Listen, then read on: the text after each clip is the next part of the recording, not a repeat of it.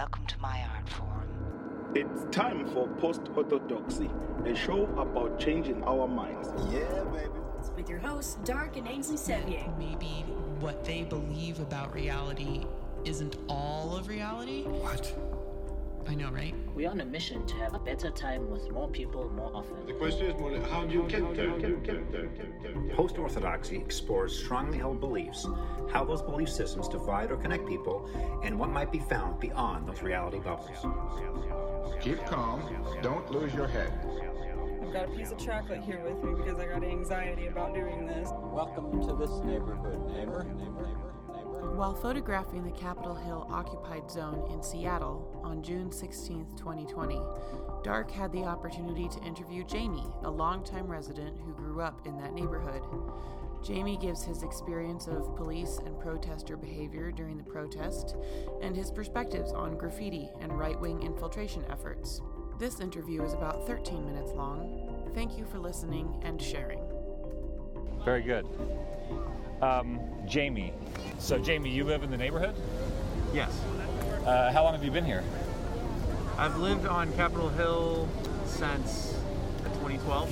2012. I've lived right on the border of the current zone since 2014. So what we've been seeing is there's been a lot of propaganda around what the residents feel about what's going on here. Can you give me your perspective of, this has been going on more than just this week. Can you give me your perspective on, as a resident, how you feel about what's happening around you right now? Yeah, so from May 31st through June 8th, my building was behind police barricades. The police occupied my block, and there was a buildup of hundreds of police in full riot gear, SWAT, state troopers, lots of National Guard in like their full fatigues. Being behind their barricade that separated them from the protesters, I had to go through like a military-style checkpoint just to go in and out of my home. Often had to show ID. Often felt unsafe because a lot of the cops had their badge numbers covered up. Right. And we were witnessing the police crack down on peaceful protesters.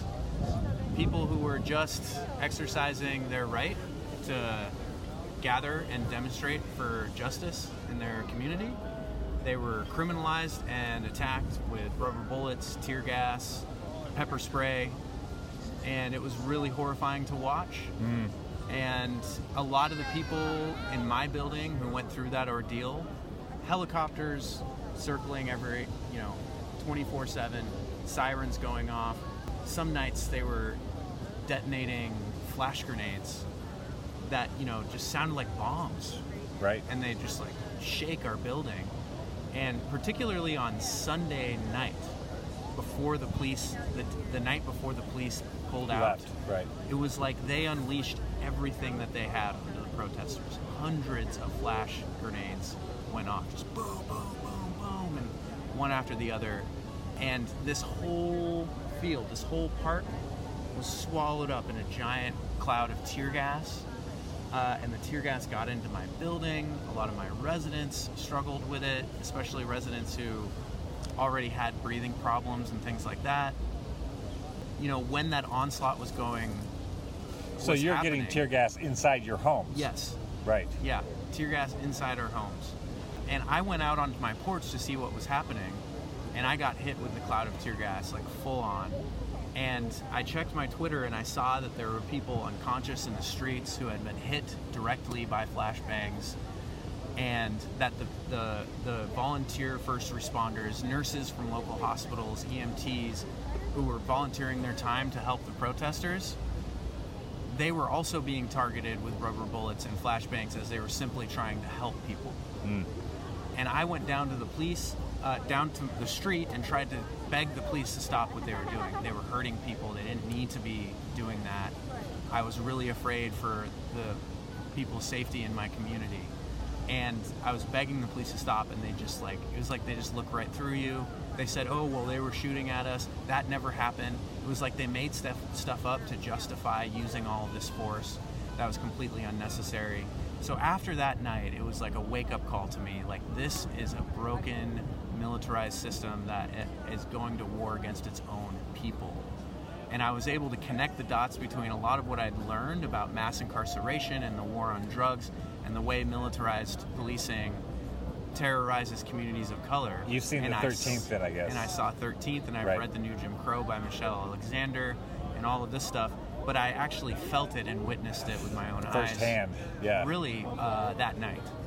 And so the next day, it was just like, wow, this needs to stop. And the next day is when they decided to leave. Wow. So they packed up all their stuff really quickly. We couldn't get a clear message on exactly what they were doing. You'd ask one cop and they'd say, no, we're not leaving. And then another cop would say, we're going to let them march through. And then I finally got to talk to a captain, like somebody with stripes or whatever. And he was like, yeah, we're completely leaving. And how did that make you feel when he said that? Relieved. That's not what people would think they would hear from a resident. When you've had like a military police state style occupation of your block and they've been terrorizing your block, it's like, I'm glad that they're going. And then my feeling was like, all right, so when they leave, what's going to happen?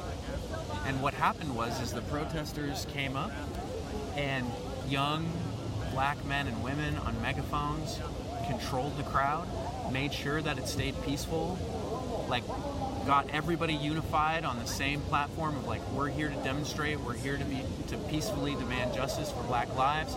They didn't destroy anything, didn't loot anything, and the police were waiting for trouble, and that was how they were going to justify all their violence.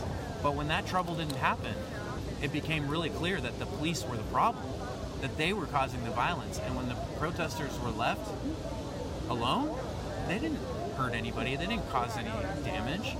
The block got peaceful, it got a lot safer. A lot of the people that I live with, my neighbors, felt safer after the police left. Since then, there's been this like mutual, like during the protests and after, like this, after the police left, this mutual aid network. You see all these pop-ups, all sorts of supplies, first aid, the art that's been going up, like the community gardens that folks are doing. There's been a main stage right on my intersection featuring speakers from lots of different backgrounds, sharing their experiences with police violence, doing these teach-ins. It's been this really beautiful thing to see. And contrasted against the militarized violence that was occupying my block for 8 or 9 days, this is like a wonderful thing to witness. Right. And once the police left and this zone got national attention, and once Trump tweeted about it, it was like all the trolls from all across the country came in, mostly by social media, and just started misrepresenting, like finding any little image, any little thing that they could to then like characterize what's happening here in a completely distorted manner. It feels focused.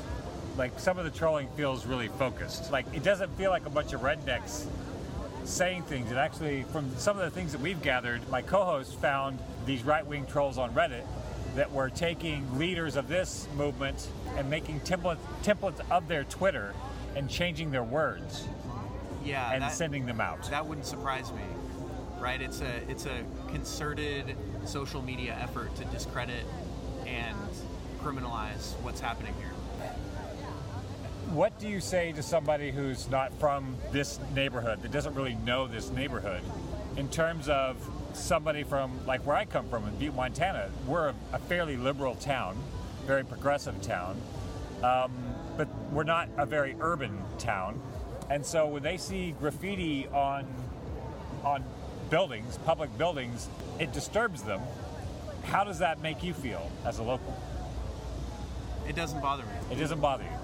No, I mean, I think given all that's happened here, given what happened with George Floyd, Breonna Taylor, Charlena Lyles, who is a woman who was killed by Seattle police a couple of years ago, so many others, all of the communal grief that people are experiencing, that violent crackdown from the police, like people expressing themselves with spray paint that can be fixed with a coat of paint or an insurance claim. Right. When you compare that to human lives, to me, it's not a big deal at all.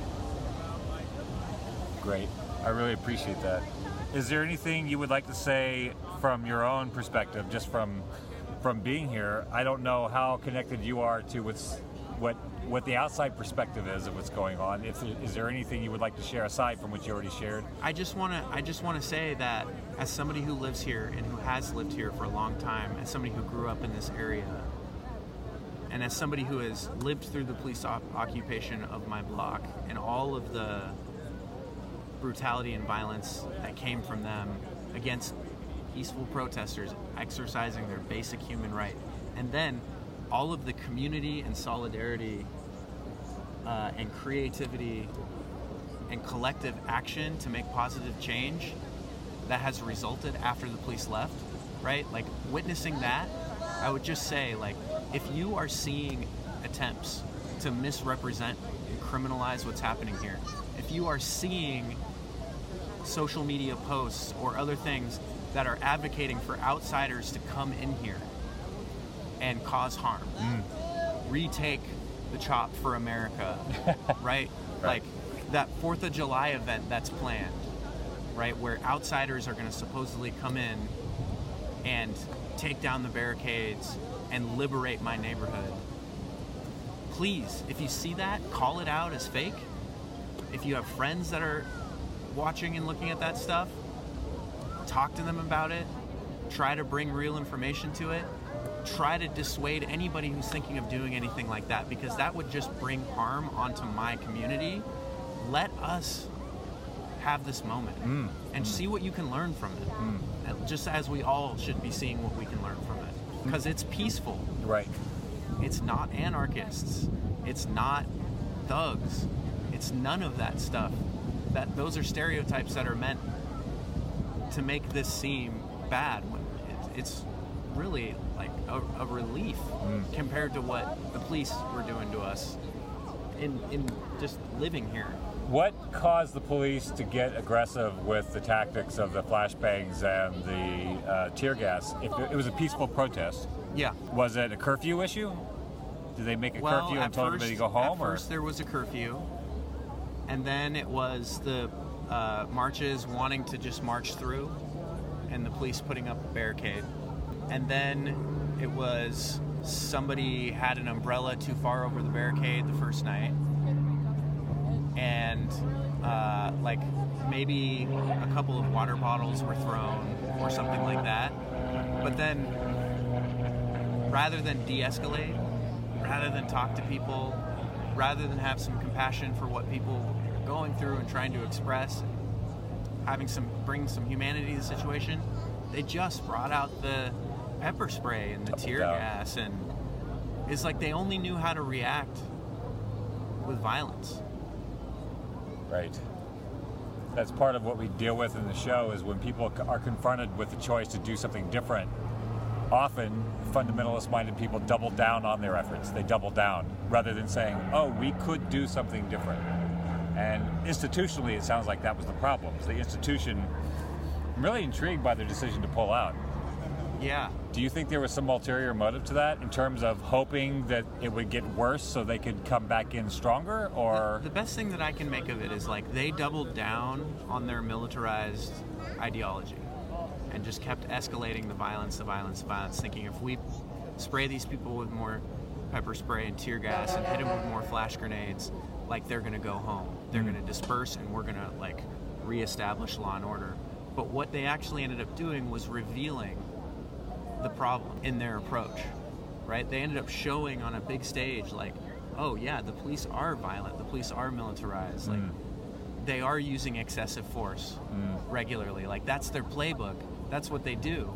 And so more and more people from the community were like, no, we need to come out and stand against that, right? Right. And support the people who are lobbying for change, because we can see so clearly that what the police are doing is wrong. So then when they kept doubling down on that, as you say, they reached a point where they couldn't do it anymore. And I think the mayor called them off.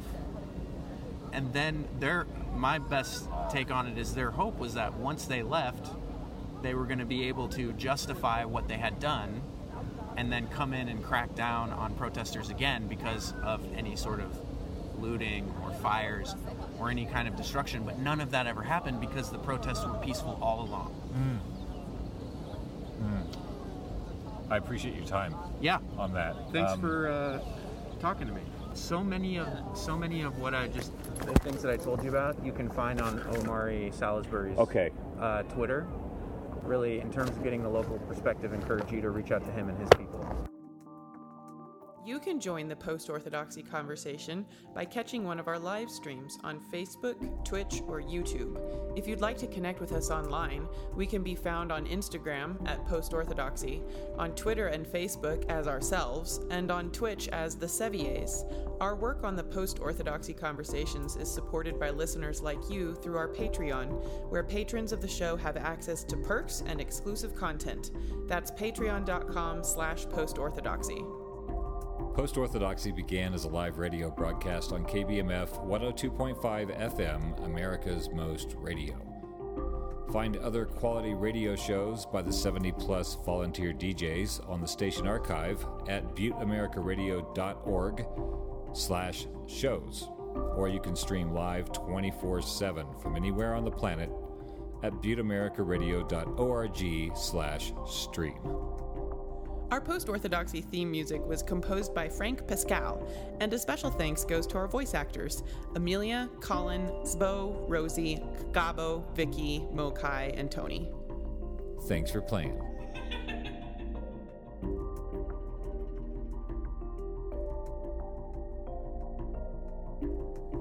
What's outside your reality bubble?